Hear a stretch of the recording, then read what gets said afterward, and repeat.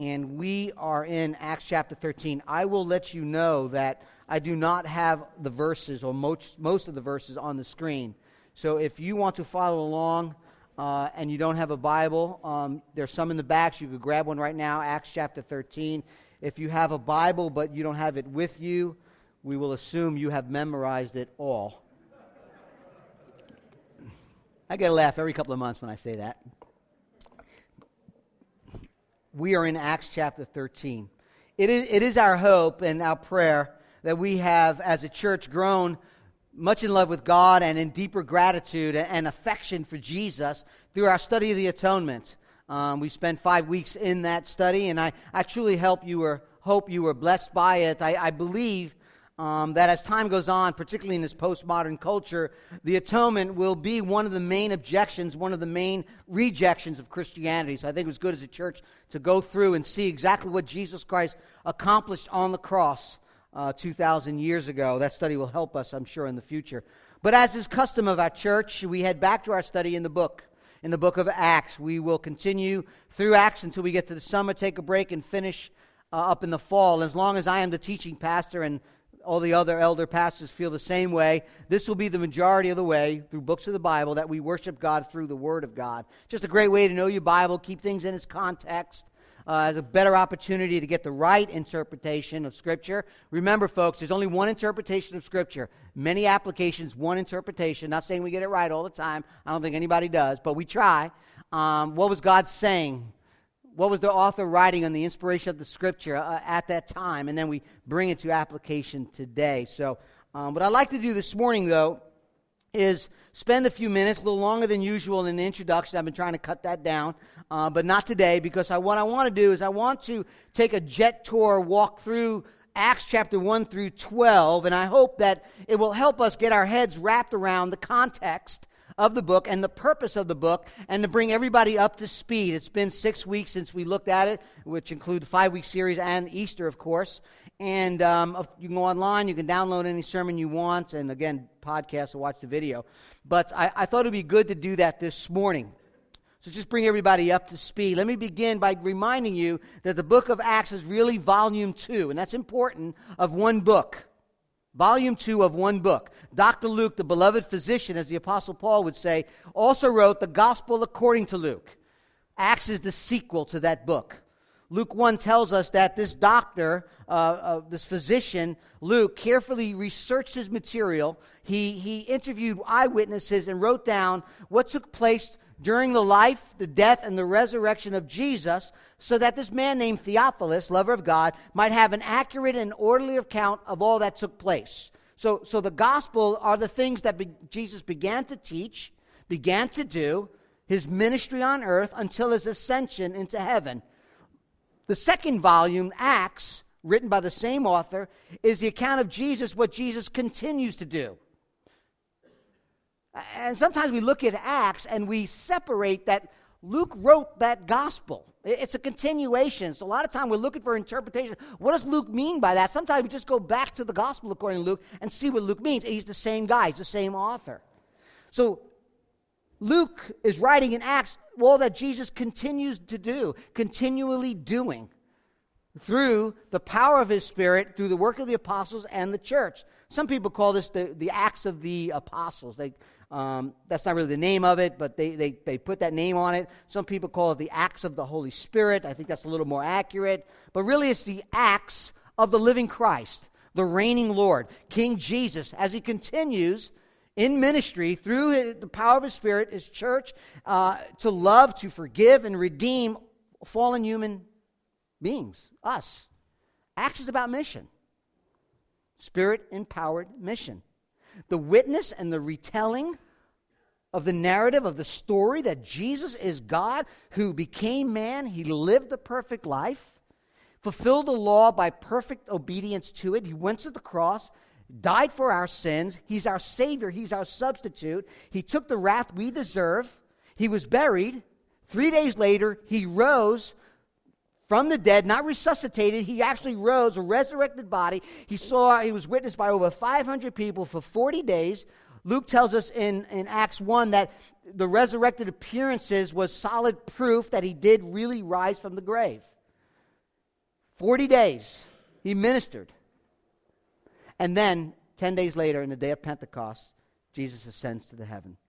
And he tells his disciples, don't launch into ministry yet. Don't be my witnesses yet. Wait, go to Jerusalem. Wait, because you will receive the baptism of the Holy Spirit. The Spirit will come. He will come in power.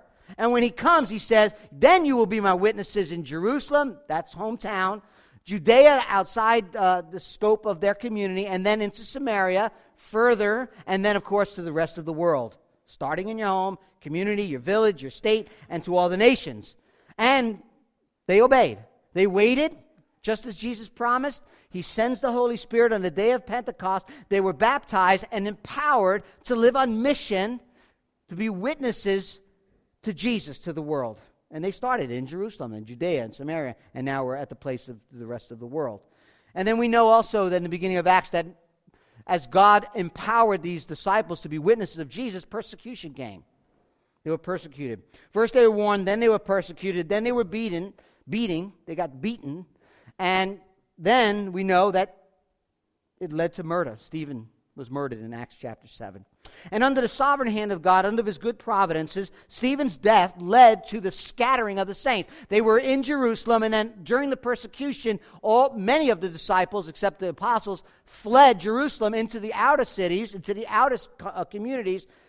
The Bible says, gospelizing the gospel. We talked about that. Not just kurasso means to preach, but they were laleo. They were evangelizing, which means conversations, talking about Jesus, not just on a pulpit preaching, but they were having everyday conversations and pointing people to Jesus Christ. They were witnessing about his life in the new places that they found themselves since they fled Jerusalem, in their new communities, and they began to telling people about Jesus. We saw that in Samaria, the Holy Spirit fell upon the people there. If you remember, Acts chapter 8. Well, let's go back here. Chapter 9, right? 9 or 10. Let's see. I'm looking through my Bible here. And the Holy Spirit comes on the people in Samaria, and they are filled with the Holy Spirit, and they began to speak in tongues. And what we've said is that this mini Pentecost takes place on 4 separate occasions, or 3 separate occasions. Once at Pentecost, the Holy Spirit is given. God confirms that the grace of God and the gospel power has gone out. They are filled with the Holy Spirit. They are witnesses to Jesus. And then Samaritan, those half-Jews, they get the gospel. Peter preaches to them. The baptism falls, and they too speak in tongues. They too are shown that there is this unity. There's this connecting, this unifying theme that points them back to the original day of Pentecost. So what God is showing the people is what took place in Pentecost, that the gospel has come, the Holy Spirit promises come, people were filled with the Holy Spirit. It's the same thing that happened in Samaria. Okay? It was connecting the dots for those people because at one point, it was birthed from Judaism. And what God was showing them is not just for the Jews. And we saw that.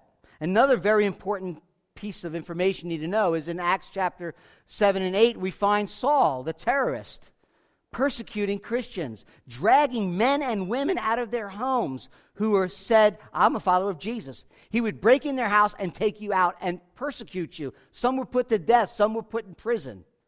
And we saw how this Saul comes to faith, really comes to fist of Jesus. He gets knocked off the horse. He comes face to face with the risen Christ.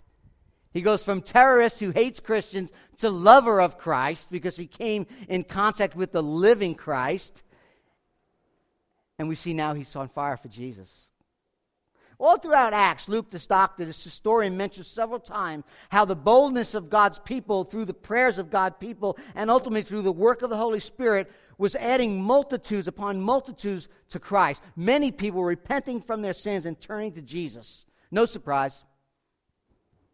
Jesus said, I will build my church.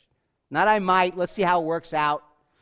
I will build my church, and the gates of hell, not even the powers of hell, shall prevail against it.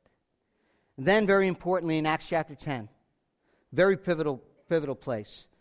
An Italian cohort, a military man, a devout man, a God-fearer named Cornelius is praying. Obviously not a Jew, but God was drawing him close to himself. And if you remember, Peter had this vision. A sheet came down, and there were animals on the sheet. And God says, kill and eat Peter. Peter's like, no way. Those things are unclean in the Old Testament. And God steps in and goes, listen, 3 times he tells him, Peter, what God has made clean, do not call uncommon. God was telling Peter that because of Jesus, because of the work, the cleansing work of the cross, the old ceremonial laws about foods have been lifted, but more importantly, the barrier to the Gentile world has been removed. The gospel is to go out to all ethnic groups of the people in the world. Then as the story goes, Cornelius has his vision. He sends to Joppa a couple of guys. They pick up Peter. Peter comes back to the house. The family gets together. Now we have the Gentiles gathering.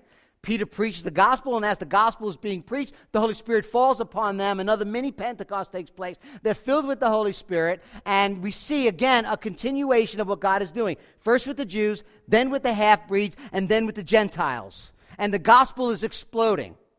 In different groups, God is making it very clear, by the baptism of the Holy Spirit, by the coming down on these groups of people, that it's not for Jews only, it's for everyone. Half-breeds, full Gentiles. But it's really important, if you got your Bibles open, Acts chapter 10, chapter 11, that you and I realize as we move forward in chapter 13, that at this point in the history of the church, the Jewish people have received the gospel. Some will reject it, we'll see that, but Pentecost. The Samaritans, the half-breeds, part Jew, had their own Bible, they usually, I think they used the 5 books of Moses. Everything else they rejected, but they still had the Scripture. Then you have Cornelius, who was a God-fearer, who prayed to Yahweh, the one true God, but was a Gentile. And you see these people who were God-fearers come to faith in Jesus Christ. But when you get to chapter 11, things really change. We see in chapter 11 that because of Stephen's death and the subsequent persecution of Christians, many of the disciples traveled as far as Phoenicia, Cyprus, and Antioch. The church is now spreading. And the perimeter and the group of people starts to spread. Here in chapter 11, for the first time, you have straight-up Greek polytheists. They love and worship multiple gods. There's no connection to Scripture. There's no connection to Yahweh. There's no connection to the covenant people of Israel. And the first time, if you look at chapter 11, at the end and the beginning of chapter 13, what you find is all these teachers at this church in Antioch, Syria, were very diverse. Multi-ethnic, multi-class, multinational church had formed together in Antioch. I think that's why they call them, for the first time ever, Christians, because there was no ethnic group to call them by. They were just a group of people, followers of Jesus, like, what do we call them? Them we know, and they all kind of had their different groups. They're just conglomerate of all kinds of different, what do we call, let's call them Christians. All right, so at Antioch, they call them Christians. And this little church in Antioch that was situated on the Orontes River, 300 miles, I think it's north of Jerusalem, east of the Mediterranean Sea, becomes this supporting mission house, this pillar church that sends Paul out into the world, into all kinds of different cultures for the gospel. They become a missionary outpost to the Word of God being preached and taught and the gospel of Jesus Christ going forward. This cosmopolitan city that had a melting pot of all kinds of cultures become this mega church. And I don't mean mega in size, mega in love, mega in mission for the Lord Jesus Christ. Okay, it had Asians in it, Africans, Romans, Jewish presence. And at this time, this is the time when we were in Acts. Alas, we looked at chapter 13 in the church of Antioch. I have a picture. It's not really that great, but I'll kind of explain it to you. Here is Jerusalem, down here, Palestine. Okay, so you know where you are, Syria. Here is Antioch, the church that I'm talking about, right north of, actually was in Syria in that time, at that day. So it's just north of Jerusalem. This is where Antioch is. Paul takes his first missionary journey, Acts chapter 13, if you're there, to Cyprus. All right, this is Africa, North Africa. This is the island of Cyprus. And that's where we pick up in Acts chapter 13, right in Cyprus. What we'll do, he'll go to another Antioch, which we'll talk about that in a minute. So this red line, he goes here, then he goes back up here, and then he comes back over here. So that's his first missionary journey. That's as far as he gets, which is, it's not a plane. He didn't take a plane. All right, a cab didn't pick him up. Right, there's nobody waiting for him in the car. All right, he walked everywhere he went. All right, so that may not see. He didn't walk in the water. Don't get me wrong. Okay, I didn't mean like he walked over there. You know what I mean? When he hit land, he walked. Okay, so that's his first journey, where we pick up at Acts chapter 13, verse 2. It says they were worshiping the Lord in this multi-ethnic church, and the Holy Spirit said, right? We got to remember, we have to follow the Spirit. We don't own the Spirit owns us. Okay, set apart for me, Barnabas and Saul, who's Paul, for the work which I have called them. Then after fasting and praying, I want to make sure, man, this is God talking here. Let's fast and pray and make sure. They laid hands on them as to say, yes, we confirm what God is doing, and sent them off. Seleucia, Cyprus, Salamis, they came along with John Mark, which is John Mark. We'll talk about him another day. They proclaimed the word, it says, in the synagogues throughout the whole island. They came across a certain magician, Bill Blake, preached on that, a con man, a false Jewish prophet named Bar-Jesus.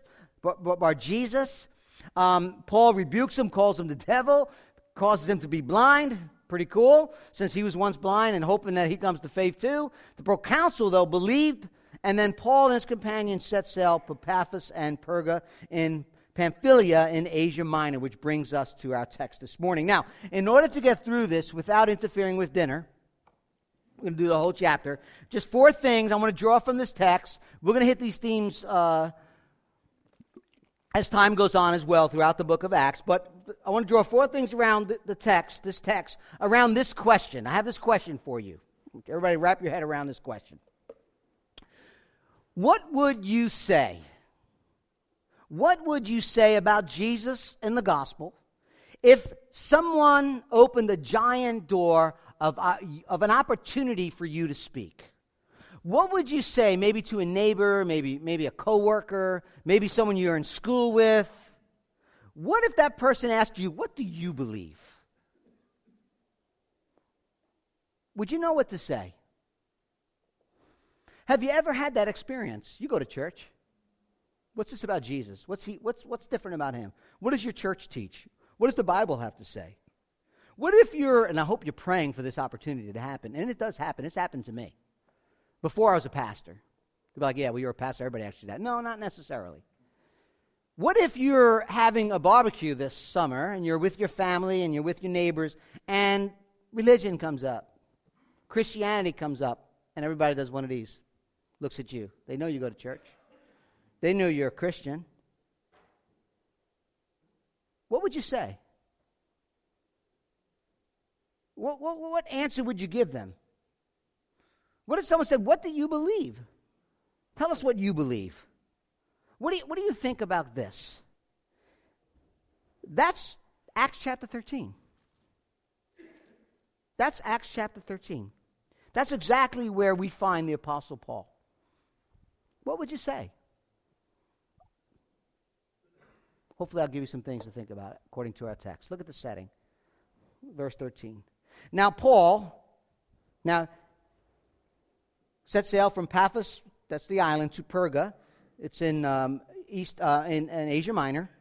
And John left them, it's John Mark, and returned to Jerusalem. But they went on to Perga and came to Antioch, which is in Pisidia. And on the Sabbath day, that's Saturday, they went into the synagogue and they sat down. After the reading from the law and the prophets, the rulers of the synagogues sent a message to them saying, brothers, if you have any word of encouragement for the people, bring it.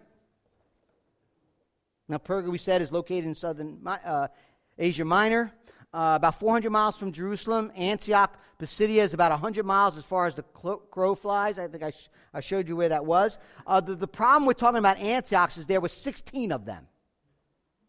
Some guy by the name of Seleucus Nicator, to honor his father, who he must really love and honor, his father's name was Antiochus, named 16 regions Antioch. Sort of like George Foreman. How many kids he got? Like 6 sons? George the first, the second, the third, the fourth.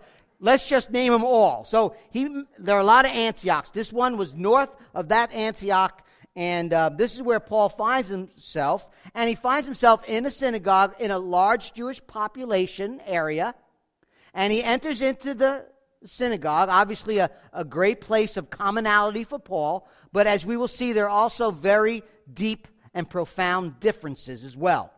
Now, the plural reference to synagogue rulers in verse 15, many commentators suggest that either it is the multitude or several synagogues had gotten together, or it was a very big synagogue.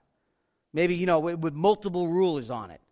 And we find Paul in a very common practice getting into a city and entering into the synagogue first, partly because of theological reasons. The Gospels go to the Jew first. They have the oracle of God, and of course, Jesus being a Jew, he would go in to the synagogue, and practically speaking, it's where everybody gathered to hear the word of the Lord. It was the place where he would gather. They would go to hear the gospel being preached, or at least the word of God being preached. They would open up their ceremony with the Shema, Deuteronomy. Hear, O Israel, the Lord our God is one. There will be a reading after that from the Torah, one of the 5 books, the Pentateuch, one of the 5 books of Moses. Then a reading from the prophets. There would be a blessing and some prayer. And then some sort of expositional preaching, teaching. Why we do it here. Centerpiece of our time together. Gathering is the preaching of the Word of God. The band is awesome. Don't get me wrong. Love to sing. But we preach the Word of God. We believe strongly in it and in its preaching. This is what Jesus did. Luke chapter 4. Jesus walks into the synagogue. Remember? They hand him a scroll. He opens up the scroll right to Isaiah chapter 61. And Jesus opens it up and says, and reads Isaiah 61, the Spirit, remember the New Testament wasn't written yet, the Spirit of the Lord is upon me, because he has anointed me, Jesus talking, to proclaim good news to the poor. He has sent me to proclaim liberty to the captives, and recovering a sight to the blind, to set at liberty those who are oppressed, and to proclaim the year of the Lord's favor. And of course, Jesus' sermon was done. The exposition, the explanation was very simple. Today, this scripture verse has been fulfilled in your midst. And he sat down. Some of you thinking, that's a short sermon. I thought about that. And I thought, if there's ever a verse that I can read and say that verse has been fulfilled in your midst, I'll sit down too. So, just so we're hoping together, when I get to Proverbs, I had to look one up. Proverbs 18, I'll be able to say, a fool takes no pleasure in understanding, but only in expressing his own opinions. And I could say, the scripture has been fulfilled in your midst. And I will sit down. Here we see the rulers must notice Paul was there. I don't know. He was a famous man. He was taught under Gamaliel. So here they see him in the back and they tweet him. Paul, brother, you got something to say? Man, we heard you're a scholar. You got something to say? What would you do? What would you do? What would you do in that circumstances? I don't think at the moment that the synagogue ruler said he's going to preach Christ. I think he just noticed he was a visitor. Maybe words get around. That's Saul, taught under Gamaliel, very famous rabbi. I don't think they had a clue. And if you're going to be honest and faithful to the scripture and to the gospel, if you have that opportunity, probably people are not going to expect what's going to come out of your mouth. In fact, what comes out of your mouth may have the same result. At the end, we will see what happened with Paul when he opened his mouth and he shared the gospel. But my question for you this morning is, are you prepared? I'm praying for everyone in this room that happens to. That incident, and someone turns to you and says, what do you believe about God? What is your faith? What can you tell us about Jesus? Are you prepared? Are you prepared to speak on behalf of Christ and the gospel? Where would you begin? Would you begin with your testimony? Would you begin with Genesis? Would you begin talking about sin? What would you do? Where would you go? Would you only bring up the good parts? God loves you. He has a wonderful plan for your life. True stuff, not the gospel. Paul could have done that, but he doesn't. He gets to the place where he needs to go. I hope this is something that we can talk about in community groups this week. This has to do, the question that's before you and me today has to do with a thing called contextualizing. The Apostle Paul knows his audience, and therefore he begins by addressing the Hebrews, the Jews, the God-fearers who are familiar with Scripture, by retelling them a common story. He surveys, and he knows the story, verses 16 through 25. He talks about God's story. What you'll find as you read the apostolic teaching and the preaching in the New Testament is that not everybody starts at the same place. Not everyone starts at the same spot when asked about the gospel. Peter in Acts chapter 2, when the day of Pentecost, he starts by explaining they're not drunk. I know they look drunk, they sound drunk, but they're not drunk. With the experience at the moment, that's where Peter starts. In Acts chapter 4, Peter's preaching to a crowd who were, at least some of them, were involved with the lynching and the murder and the wanting of Jesus to be crucified. And he begins with saying, some of you put Jesus to the cross. Chapter 7, Stephen starts with Abraham. Philip, running alongside the Ethiopian eunuch, starts where? In Isaiah. Makes sense. The guy's reading Isaiah and says, what does this mean? Well, let me take you to, all right, let me explain what that means. Let me tell you. In Athens, chapter 17, Paul starts his sermon with their religion. He walks into the city and he says, I see you have, these multiple worshiping, they're polytheistic, they have multiple gods, and he has this one statue to the unknown God. Let me tell you about him. He talks about their poets, and he shares right from where they are. What we see over and over again is the preaching and the sharing of Christ beginning in different places, but always with the trajectory of getting to the place of preaching Christ, of preaching the gospel. Same ending to Christ. All this to say that culturally appropriate evangelism should always answer the actual questions being asked of that culture, rather than the questions that you are stuck in or that you think they should be asking. It's called contextualization. It comes from the word contextualize, which means, obviously, the word context, to put things in place, explain the truth of Christ in a particular context, in a particular culture. Foreign missionaries, we call them global partners, I'll tell you why in a minute, have been doing this for years, for centuries. They learn about the culture, and then they look for ways to bridge the gospel, the truth of Christ, to that particular group of people. So a missionary, therefore, is someone who takes the unchanging gospel, I'm not saying change the gospel, and look to incarnate it in the culture for the cause of Christ. By understanding people, by learning the culture, by asking the questions of the culture, learning the questions of the culture, and understanding people's worldview. Where are you at?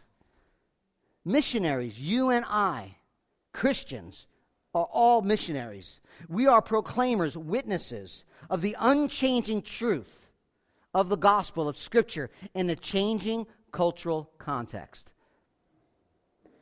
We call ourselves a missional church. Missional church means that we are a community of followers of Jesus Christ who function in the place God puts us as missionaries. That's what we do. Recognizing that we should live our lives in all the different spheres of our lives, whether it's on a soccer field or whether it's on at our job, whether it's in our school, we function as missionaries, looking for ways to tell people, to love people, and point them to Jesus Christ. But here's the deal, folks. We must be willing to love people where they are. We must be willing to love people where they are. We've got to know them. We've got to know their struggles. We should know their joys, their fears, their dreams, their worldviews, so that we can look for ways and avenues to share with them the good news, the unchanging news of Jesus Christ. And people say, well, how far do I go? Don't sin. I don't know how else I can explain that. Jesus went to parties. He wasn't the drunk guy with the lampshade on his head. That's too far. Right? I'm not smoking crack for the glory of Christ so I could share with crack people, people who smoke crack and use drugs. I was there. I'm not going to a strip joint so that girl who's dancing needs to hear about Jesus. Okay, let's use common sense. But you know what? If I have an opportunity to hear their heart, to love them, to serve them without sinning, do we kick them to the curb and just say, you know what, you're not like me. You live a lifestyle that's gross. I don't want nothing to do with you. No, not missionaries. Missionaries are looking for opportunities, always looking, loving, and pointing people to Jesus. Paul begins his sermon on a very common ground, verse 16, men of Israel, and all you who fear God, listen. The God of his people Israel chose our fathers, and made the people great during their stay in the land of Egypt. And with uplifted arm, he led them out of it. Verse 18, and for 40 years he put up with them in the wilderness. And after destroying 7 nations in the land of Canaan, he gave them their land as an inheritance. All this took place for 450 years, about 450 years. And after that, he gave them judges until Samuel the prophet, verse 21. Then they asked for a king. God gave them Saul, the son of Kish, a man of the tribe of Benjamin, for 40 years. He's connecting with him. Verse 22, and when he had removed him, he raised up David to be their king, of whom he testified and said, I have found in David, God talking, the son of Jesse, a man after my own heart, who will do all my will. Of this man's offspring, that's David, God has brought to Israel a Savior, Jesus, just as he promised. Before his coming, John had proclaimed the baptism of repentance to all the people of Israel. And as John was finishing his course, when it was time for him to go, he said, what do you suppose that I am? I'm not he. No. But behold, after me is one coming, the sandals of whose feet I am not worthy to tie. What Paul does is recount the history of God's people through the patriarchs, all the way through John the Baptist. He goes through the Exodus. He goes through the wandering of the wilderness. He goes through into Canaan. He talks about the judges. He talks about the prophet, both kings, King Saul and King David, and the promise that God made to King David. We see that all over Scripture. 2 Samuel, Psalm 89 says, you have said, I have made a covenant with my chosen one. I have sworn to David, my servant, I will establish your offspring forever. I will build your throne for all generations, pointing to the coming of the Messiah. And then he takes it right to John the Baptist. And the humility of John, you see that. He mentions it because John's not the center of the story, God is. He keeps saying over and over. One of the things that you'll read as you read this, hopefully you will this week, in the surveys of history of Israel, is that it is ultimately God's story. God did this. God did that. God raised this one up. God took this one down. Everything is about what God did. Faithful Jews were waiting for the Messiah.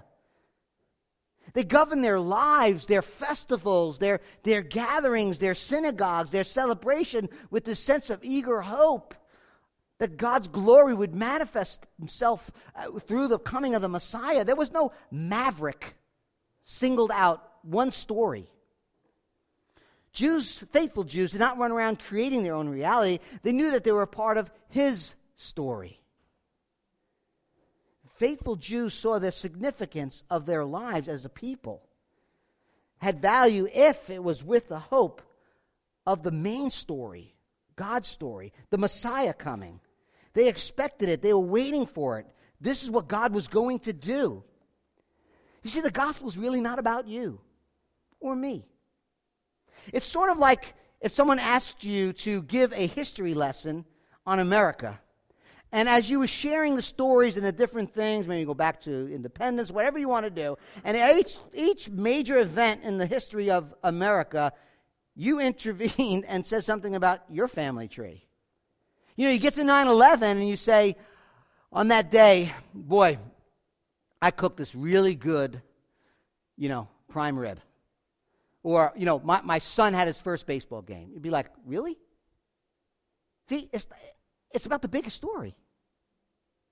We think sometimes that it's all about me, but it's our personal story, but really our collective stories are rooted in the story of God. It's bigger than us. I want you to see that this morning. It's bigger than us. Your story, my story.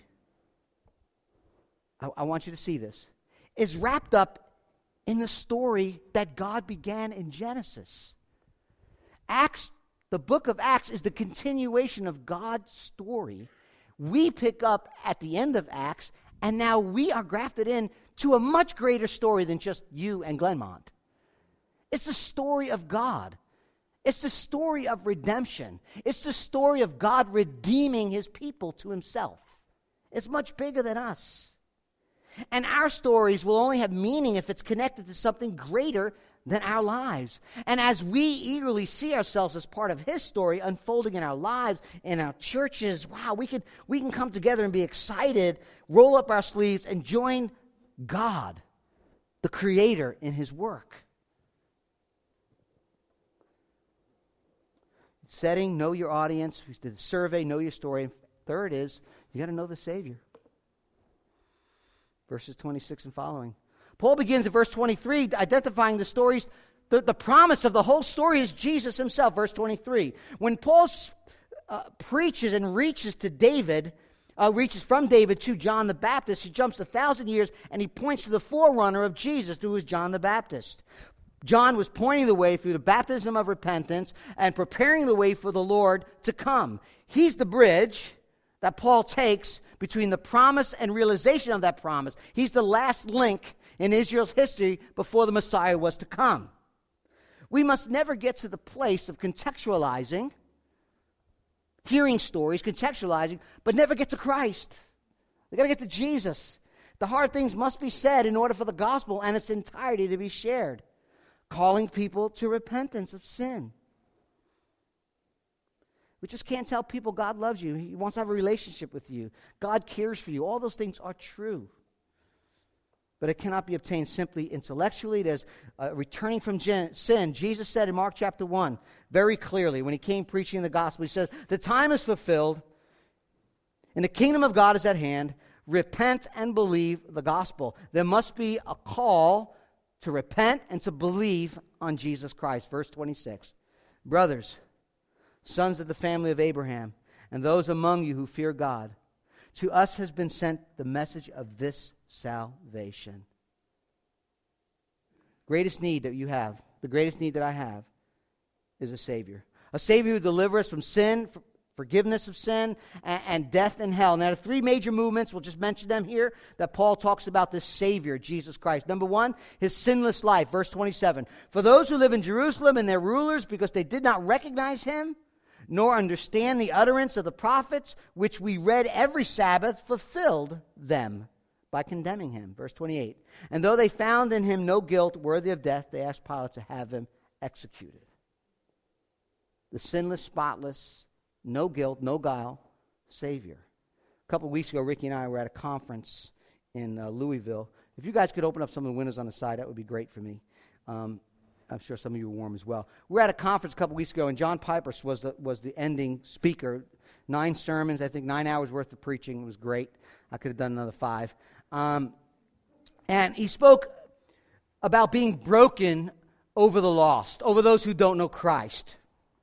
And he says this brokenness begins by recognizing that we were snatched, we were grasped from the sea of destruction. It begins with understanding that the gift of salvation, the work of Christ on our behalf, is that, a gift of grace. We're not righteous, he is righteous. He is sinless, we are sinful. And that must be communicated, as I thought about that, humbly, in such a way that we've been broken by it. It wasn't simply the Jewish people, the Romans, the crowd that put Jesus on the cross. It was your sin, it was my sin, it was my shame, my folly, my brokenness, my rebellion that ultimately put Jesus on the cross. And he said this, and I'm sure Ricky will remember this, and as only Piper can say it. He says, the next time you're sitting across from an unbeliever and they're willing to hear the best news ever, and you've gone through all the factual things you need to talk about concerning the life and the work of Christ, he says, lean over, look at them right in the eye and say, I want you. I want you. I want you as a brother. I want you as a sister. He said that person may have never, ever seen anyone with tears in their eyes saying, I want you to enjoy God, to enjoy eternal life with me. As I thought about that, it can't come from a self-righteous, pious, uppity attitude, but only through a brokenness of your own sin and the perfectness of Christ and the recognizing and the realization that that's what God said to you, I want you. The Bible says while we were still sinners, Christ died for us. And we've been saved by grace. He's spotless. We're broken. Never get to that self-righteous place. Secondly, not only sinlessness of Christ, but it's the fulfillment of Christ. Actually, fulfillment is so pictured in this theme together. But look at verse 28. He said the prophets are read every Sabbath. The word of God is being preached. Verse 29. And when they carried out all that was written of him, they took him down from the tree and laid him in the tomb. They speak about him all the time. He's constantly being, but you don't see it. Paul's saying the word of God, the prophecies about the Messiah have been read, and even though you didn't understand that, by crucifying, you fulfilled them. The scriptures predict and fulfill. His condemnation, his crucifixion, his death on a tree is actually an allusion to Deuteronomy 21, that Christ redeemed us from the curse of the law by becoming a curse for us. It is written, cursed is everyone who is hung on a tree. The burial, all a fulfillment of Christ. This is not something that somebody found dug in the ground and pulled out coins. This is something that has been prophesied and proclaimed for centuries and thousands of years. This didn't drop out of heaven. I think sometimes we give people the impression that Jesus just showed up on the scene. It was predicted, it was promised, it was fulfilled, and in the right time, Galatians says, God sent forth his Son. Lastly, we see in this speech about Jesus, he was raised from the dead, verse 30. All that took place was fulfilled. But God raised him from the dead. And for many days he appeared to those who had come up with him from Galilee to Jerusalem, who are now his witnesses to the people. And we bring you the good news that what God promised to the fathers, promise, singular, I'll get to that, this he has fulfilled to us, their children, by raising Jesus, as also it is written in the second Psalm, you are my son, today I've begotten thee. Verse 34, and as for the fact that he raised him from the dead, no more to return to corruption. He has spoken in this way, I will give you the holy and sure blessings of David. Therefore he also said in another psalm, you will not let your Holy One see corruption. Paul mentions Psalm 2, a messianic and royal psalm. He mentions Isaiah 53 about the suffering servant. He mentions Psalm 16 that Jesus said he would not let the Holy One see corruption. So the Jewish leaders, the Pilate, and all those people put Jesus to death, as the Bible says, is a predetermined foreknowledge plan of God, but also God raised him from the dead. This was God's divine act of vindication, showing exactly where God stood on his Son. This Christ, listen, this Christ is the begotten Son, the blessed Son, the incorruptible Son. He is the Holy Son. His post-resurrection says that they saw him and they were witnesses. But not only that, but the Scriptures. Not only that, the Scriptures testify to this truth. Paul says the promise, back in verse 32, it's singular. It was the promise that was made to David. Verse 33 has been fulfilled. It's in the present perfect tense, meaning it's been done and it continues out in the state of doneness, if I can use that word. Okay? That's what he's saying. It will always be. Now, please don't misunderstand the Scripture. When it says, today you have become my son, today I have begotten you, it is not that Jesus was a created being or that somehow he was not the Son until after his resurrection. That's not what it means. In the context, the sonship of Christ was vindicated by the resurrection. It validates what he said. It vindicates what he did. Basically saying was God raised Jesus from the dead. God the Father placed his approval on Christ's work of suffering and his death and resurrection from the cross. This is not becoming a son. It's not being adopted as a son. And let me tell you, as we move on, the last person in the world to believe that Jesus Christ is God to be worshipped was the Apostle Paul. The last one. Jew, knew the Ten Commandments, knew that if he worshipped any other god, he would go to hell forever. and yet worship Jesus. He was taught since he was this big that God is so transcendent, he could never become a man. Even the Greek philosophers of that day taught that God can, that gods come down, but not like this. Not like this. The only thing that made Paul realize that he is the incorruptible, eternal Son was the resurrection of Jesus Christ. The Jews believed, because Daniel spoke about a resurrection at the end.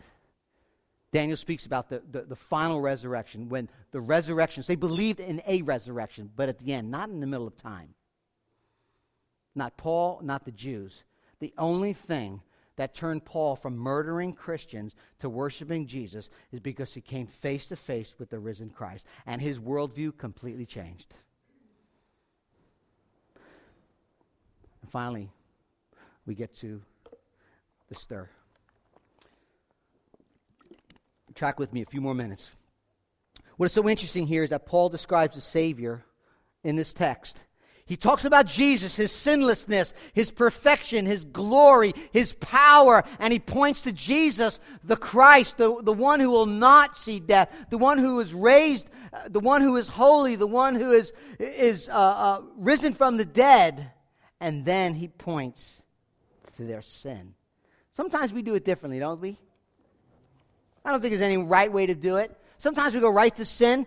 But for Paul, this occasion, he said, this is the Savior. This is the promise. This is fulfillment. And now let's talk about something. Let's talk about your sin.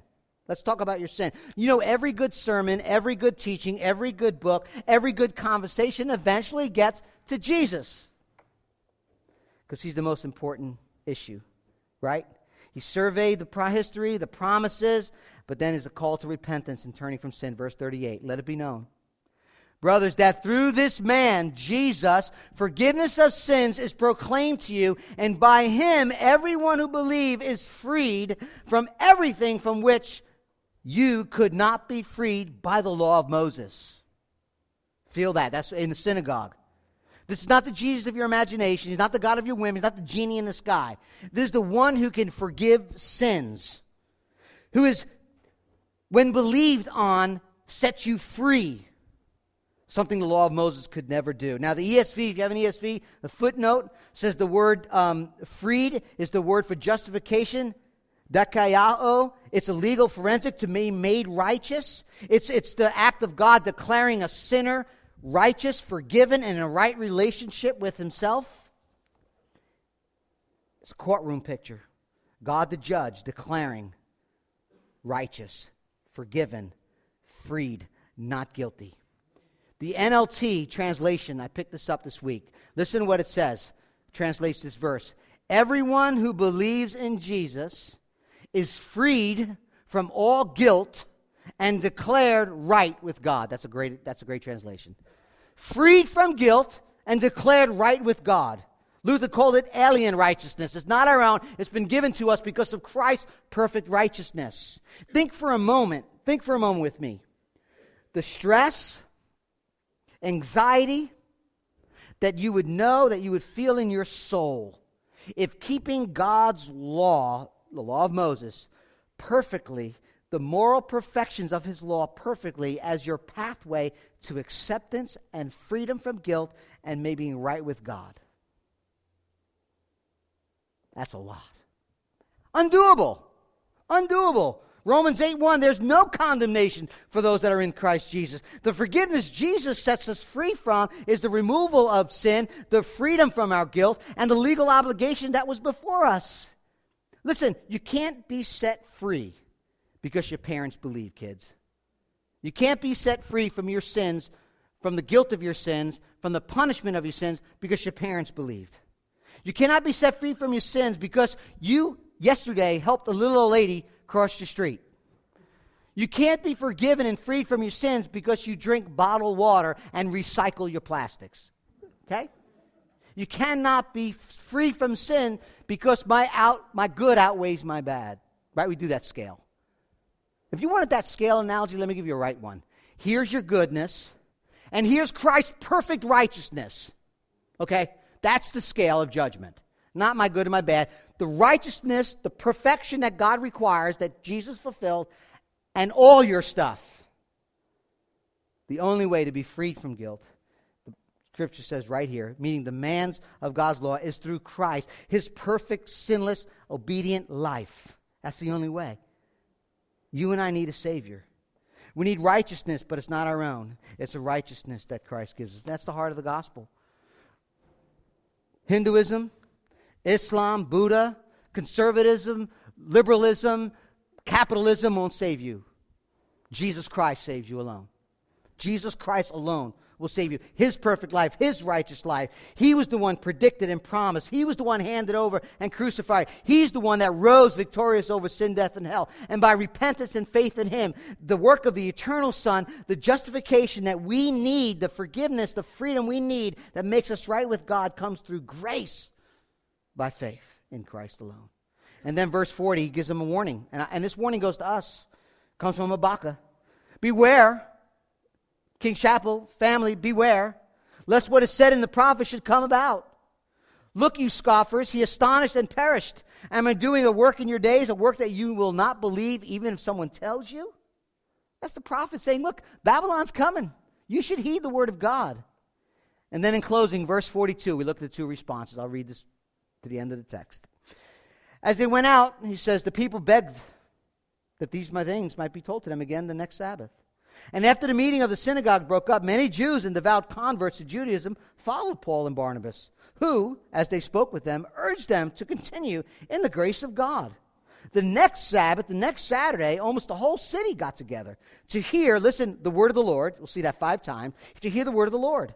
But when the Jews saw the crowds, they were filled with jealousy and began to contradict what was spoken by Paul, reviling him. And Paul and Barnabas spoke out boldly, saying, listen, it was necessary that the word of God be spoken to you. Since you thrust it aside and judge yourselves unworthy of eternal life, behold, we're turning to the Gentiles. For so the Lord has commanded us, saying, I have made you a light for the Gentiles. Isaiah 50:49 he's talking about, that you might bring salvation to the ends of the earth. Verse 48 in closing. And when the Gentiles heard this, they began rejoicing. Some rejected, some hated, some were jealous, and some rejoicing. Rejoicing and glorifying what? The word of the Lord, the promise of God, the fulfillment of God. And as many as were appointed to eternal life believed. And the word of the Lord was spreading throughout the region. But the Jews incited devout women of high standings and the leading men of the city. They stirred up persecution against them. Paul and Barnabas drove them out. They drove them out of the district, verse 51, shook off the dust from their feet against them and went to Iconium. And the disciples were what? Filled with joy with the Holy Spirit. Awesome. The positive reception and negative reception. They were reviling, they were slandering him. And he says, yet those who have been appointed, ordained is the word, to eternal life believe. A clear reference to the providence and the God's sovereignty in the work of salvation. The passive voice indicates that God is the one who assigns those to eternal life. It is about the sovereignty of God and the work of God that drove Paul to preach the gospel, to share the gospel, get beat up and stoned, knowing that God has done work. And now I must go and share the gospel with every living creature. Just as God worked in the major events in Jerusalem, God is working the salvation of the Gentiles, bringing people to himself. The disciples, at the very last sentence, what a beautiful thing it says. The disciples are filled with joy with the Holy Spirit. The verb is imperfect, an ongoing joy, filled with the Spirit, filled with joy. Notice it doesn't say anything about speaking in tongues. They were filled with the Spirit and they were filled with joy. Talk about the fruit of the Spirit. They were filled with the joy. What a great sign. The human heart. The Word of God is being preached. The Word of God is being spread. The Word of God is being declared. The Word of God is being received. People's sins are being forgiven. They're coming to faith. And the disciples are what? Filled with joy and love in the Holy Spirit. That's awesome. What a way to end. The whole region, much joy. So, what would you say? What would you say? What if the floor was open to you? Would you say, come and trust Jesus? Because you know your sin. You know you fall short. You know there's guilt. You know that you want to be right with God. Come and trust Jesus. Trust him. Trust him. No matter what moral perfection you think you have, it's in filthy rags before God. Trust Christ and his righteousness. Trust him because his word has been fulfilled. It's been taught for thousands of years.